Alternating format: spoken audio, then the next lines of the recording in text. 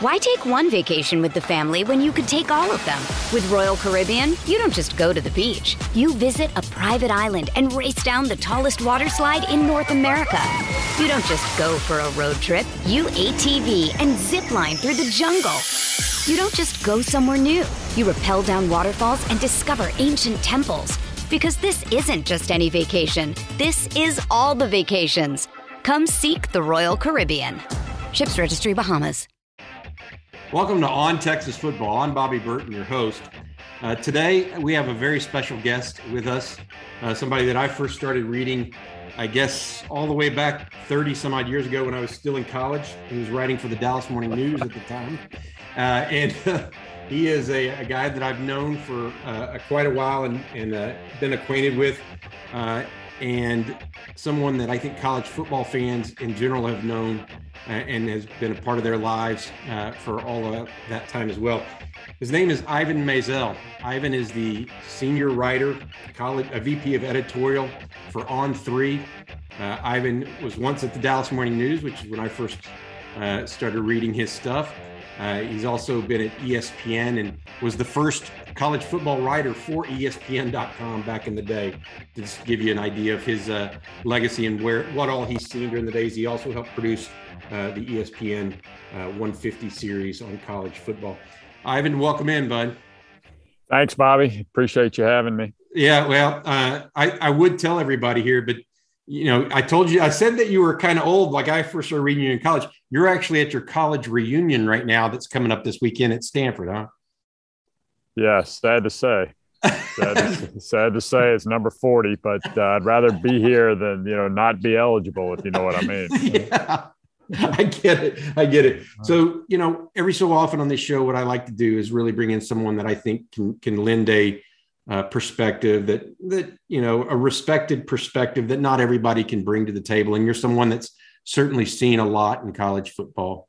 And I want to start in that regard with realignment and where you see the most recent move as it relates to Texas in particular and Oklahoma moving to the SEC and how you heard about that all coming about and what your general thoughts are. Well, I got a tip from Austin that something was afoot. This was second Monday in July, and I was at SEC Media Days, and I had time alone with Greg Sankey, and then I asked him about it, and what I appreciated is that Greg didn't just dismiss me or say it's not true. He sort of sidestepped it. He said, well, there's a lot of talk out there, which I knew meant there was something to it, but I couldn't pin it down with any degree of journalistic comfort, at least before the Houston Chronicle did. So as soon as that story broke, I certainly knew what I had been told was correct. And then it was, my jaw dropped the way everybody else's did. Yeah. What do you think of this latest, you've seen all the mega moves through the years from the creation of the Big 12 or the addition of Arkansas to the SEC. I mean, you've seen and been a part of all of that. What are your thoughts of this latest move? I think it is like all the other moves. It is a great move financially for Texas and Oklahoma. I think competitively, I think it'll hurt Texas, at least in football. Texas is the reigning holder of the Directors' Cup, so I think they know their way around an athletic field overall. And Oklahoma is comprehensively very good as well. I think in that sense, there'll be a fit. We judge so much of this, rightly or wrongly, by football. And, Texas is not at the level of the top teams in the SEC. It hasn't been at the level of the top of the Big 12, and now it's stepping up a grade. So there's all kind of examples out there, Bobby. Penn State seamlessly moved into the Big Ten. Nebraska still hasn't gotten its footing in the Big Ten. And competitively, it was a bad move for Nebraska, or has been so far. They lost all of their traditional rivals. Texas at least comes into the league, to rejoin A&M and Arkansas in terms of annual rivals. And OU rejoins. They don't have as long a history with A&M, but they have a history, and they're border neighbors with Arkansas, so that's going to set up quite nicely for them. So I think it'll be okay. I'm real curious to see how Texas handles being one of 16 rather than the king of 12 or 10. 10 or 8, if you go back far enough, Yeah. So, but they knew what they were, that's the decision they made, and you have to expect they'll live up to being an equal partner. Yeah, I think Kevin Eltife, the chair of the Board of Regents at Texas, is got designs on making Texas competitive, period, in all sports, no matter, whether it's on the football field or wherever. But, the proof is only in the pudding, as you would say. And you have to find out if they can or can't compete, and whether Steve Sarkisian and his staff are up for the task. You look at this, though, and not necessarily just Texas specific, but college football generally. It's almost like it's the Axis versus the Allies, right? To give a World War II analogy. I mean, it's like the SEC versus everybody else right now, right? The other three large conferences, I guess, kind of created a tentative agreement of sorts, or a letter of understanding, for lack of a better term. Whatever that means. Yeah, exactly. Only to combat the SEC's overwhelming, drive to run college football. Is this bad for college football? Is it good for college football? Is it just the nature of course? I think it's just, I think the answer is nobody knows. The alliance, if you ask the three commissioners in the alliance, what's the purpose of the alliance, you'll probably get 4 different answers. They don't really know. They just felt like it was a knee-jerk response to the SEC's announcement. I don't think the SEC has designs on running the world, but I think Greg Sankey is a smart businessman, and he sees the opportunity. And it was, and the definitive history of who made the first call and what is waiting to be written. His version is Texas and Oklahoma called him and said, "Hey, we like what y'all are doing. Can we join?" And if that's the truth, then clearly the SEC doesn't have designs. Why the ACC, Big 12, and Pac-12 feel the need to band together as a single voice to either complement or oppose the SEC, they've never really been able to answer, at least honestly or openly, with any degree of, that I understood. There's nothing that can get past the SEC. The SEC can pass no rules that those other guys won't approve. So I don't really understand what their purpose was. Yeah, I think that's the question, right? They don't know. I think part of it is the Big Ten in particular, right? And somewhat the Pac-12. They didn't know what the next move for the SEC would be. I mean, are they going to try to expand even further? Some people thought that even might be on the docket at some level. But I mean, I feel like college football and college sports in general is at this unique moment in time where you're getting ready to see, rights go back up for sale or back on the market. You're going to see all of these guys try to push their cards to the middle to see exactly what they can leverage out of it. And I think that it, as much as anything, it was a way for those commissioners to speak up and not be leveraged out of the discussion, right? I mean, I look at the Pac-12 right now, and, it is a conference that, even though as you're sitting on the Stanford campus right now, they have some real issues. Yes. And how much different are they than what's remaining of the Big 12 if USC were somehow to get some kind of interest level and going elsewhere, right? I mean, now I can't see that because it's like the linchpin of or one of the linchpins of the conference, but my question is really, what is the leverage that those conferences have, or are they just trying to survive and get the best deal they can at the next road stop? Is that kind of the idea? Yeah, I think the alliance was born out of panic, not the any sort of business sense, and it could quietly go away. It could turn into something, but I felt like they needed to express some form of solidarity and stabilize one another. The Pac-12 has new leadership. The Big Ten has relatively new leadership. The ACC has new leadership. I think part of that all had a lot to do with it as well. But you're right about the Pac-12. One thing I think that's been overlooked in discussing its issues. I mean, I don't want to relitigate how they have fallen behind in the television market. We all know that. But what we all forget is that it's tough to be a viable college football presence in an NFL market. And you got a lot of NFL markets in the Pac-12. USC and UCLA have always done well, but the last, 20 years, they didn't have to do it with the NFL in LA. And now there are two teams in LA.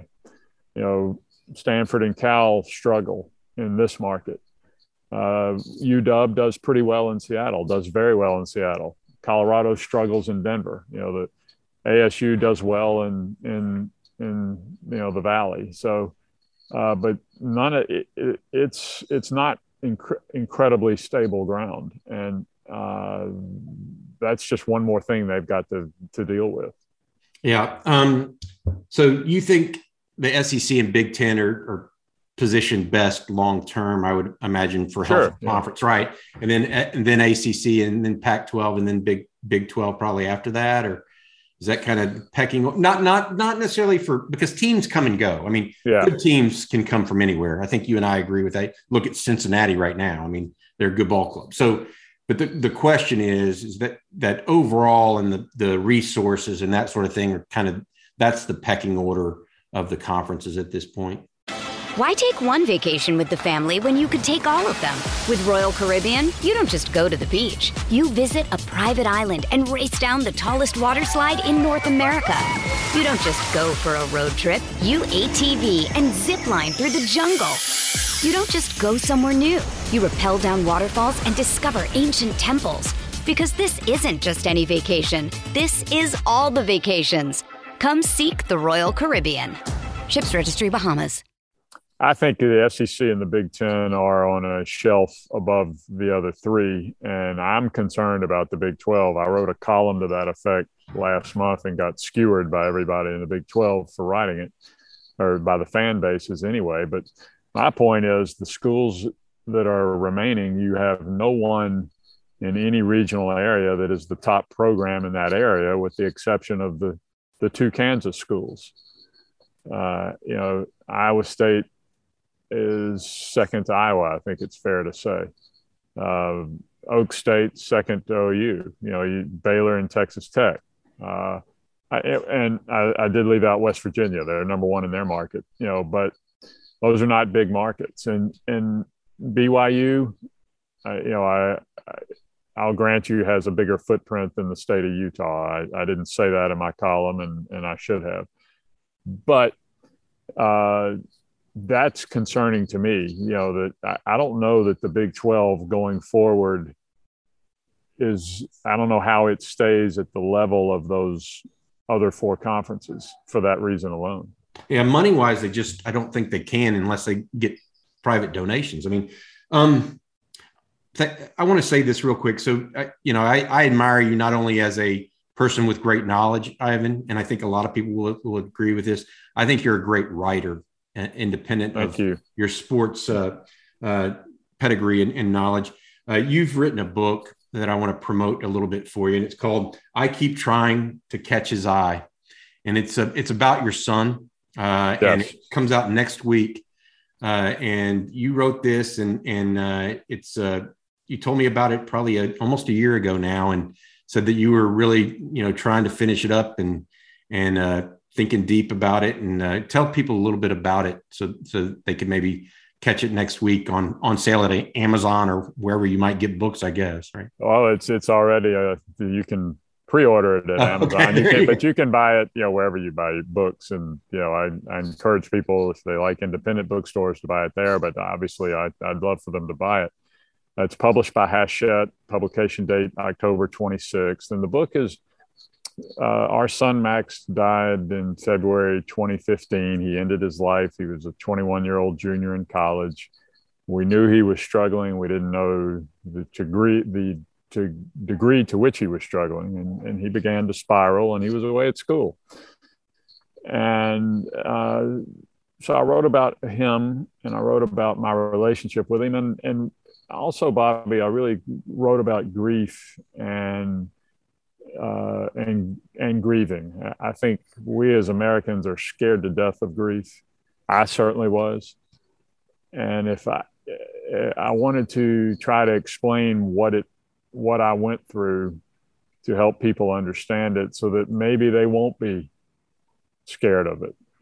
Because if you live long enough, you are going to deal with grief. It's part of life. And I had to deal with it suddenly and prematurely, to say the least. And, it was terrible, but I began to figure out how to keep going. Mainly, to me, the thought that my grief for Max equaled my love for Max, and that my grief was really just the form that my love for him took after he died. And that helped me a lot. Everybody grieves differently, but that's really the premise of what the message I wanted to convey is, and why I wrote the book. You're doing a book tour. I know I'm going. I've already bought my tickets for the book tour here in town. I think that, and so I'll see you then next, I think, in person. The thing that I think is interesting is that we in college football and in media, we're all people, right? And so we all have these personal stories that intertwine with what we do and how we approach life and deal with things. So I think it's awesome that you stepped out there and are willing to share that of yourself with others. So I wish you best success with that. And, I appreciate that. Going back to college football, Ivan, we're talking about Allied versus the Axis and all of this stuff. Do you think we need a plain old college football czar? I think the sport would benefit from one, but I also think it's not going to happen anytime soon, because in order for it to happen, the commissioners would have to cede power. The conferences would have to cede power to a central office. And, I don't know if you've noticed this, Bobby, people are not really happy about giving up power in any field. It's certainly been true in college athletics. It's true in everything. People want to control, and that's why I just don't see it happen. The system we have, it's never been a national sport in terms of the way it is administered. And it's only since the Supreme Court ruling in the 80s that college football became a national sport. Notre Dame was a national team, but everybody else was regional. And now everybody's national, and everybody's on TV every week, and we have a national playoff. But the sport is still run locally, and I just don't see that changing. Yeah, I agree. I think that I can't imagine there being a national sport unless there's some sort of unionization among players that requires schools and colleges to react to that in a different manner, right? And even then, I don't know if that would carry the weight of making everybody change. You did the ESPN series of the years in football stuff, and I watched all of them, loved them. I thought they were great. Congrats on that. Thank you. Yeah, they were fun. Yeah. I've got to ask you, I'm a recruiting nut, as you know. That's how I first got to know you way back in the day. What was your favorite recruiting story that you heard in that series that you remember uncovering or listening to? Kind of.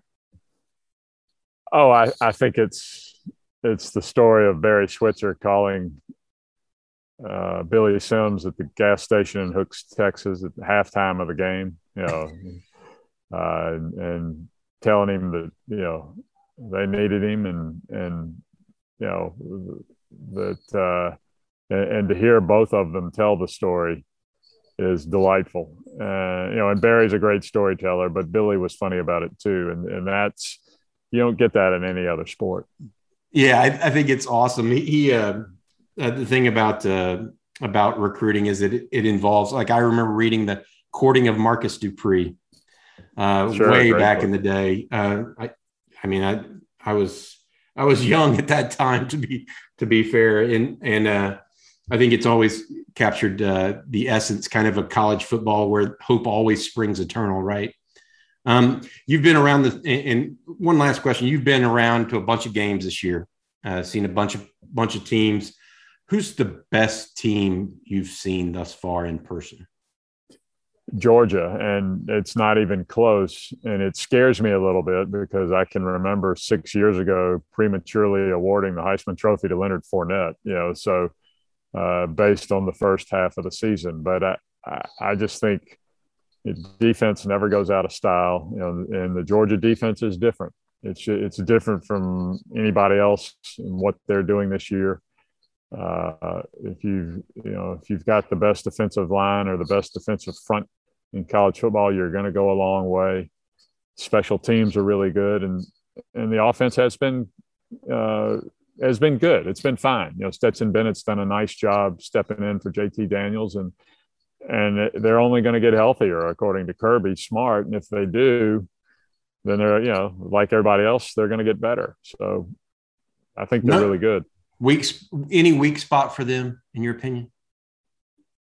Well, the kicker missed the last extra point Saturday against Kentucky, which was the first one they had missed in 7 years. So I think that was clearly, I haven't seen it yet. And the schedule does not lend itself to exposing any weak spots. Tennessee is better than we all thought. Florida is not as good as we all thought. So I think we're going to have to wait until Atlanta on December 4th and see if Alabama's can pull it off. Gotcha. Who's going to get the USC job? Any thoughts, or the LSU one now? Well, I think James Franklin will get one of them. I think he'll probably, if I had to say right now, on October 20th, I'd say James Franklin will be at SC. And, I like Billy Napier for the LSU job. I just don't know if that's going to – Steve Woodward likes to win the press conference, and I don't know if that, in Louisiana, that might be enough, that who Billy Napier is and what he's accomplished. But, I'm kind of intrigued by him. Yeah, I think Napier is a solid football coach and he's a program guy that builds it up and keeps it. Ivan, you're awesome, man. I appreciate you. I'll continue reading your daily on On3 and have fun at your 40th reunion. I know that. I'm rubbing that in, Ivan. I don't know if you know that. Yeah, I could tell. Yeah, thanks, Bobby. I enjoyed it, and we should do this more often. Absolutely, dude. You take care of yourself. I'll see you soon. All righty. That was Ivan Maisel for On Texas Football. I'm Bobby Burton. Please, if you enjoyed this video, subscribe to it, and we'll see you again soon. Take care now. Every fan knows the right player in the right position can be a game changer. Put LifeLock between your identity and identity thieves to monitor and alert you to threats you could miss. Plus, with a U.S.-based restoration specialist on your team, you won't have to face drained accounts, fraudulent loans, or other losses from identity theft alone. All backed by the LifeLock $1 Million Protection Package. Change the game on identity theft. Save up to 25% your first year at LifeLock.com/aware.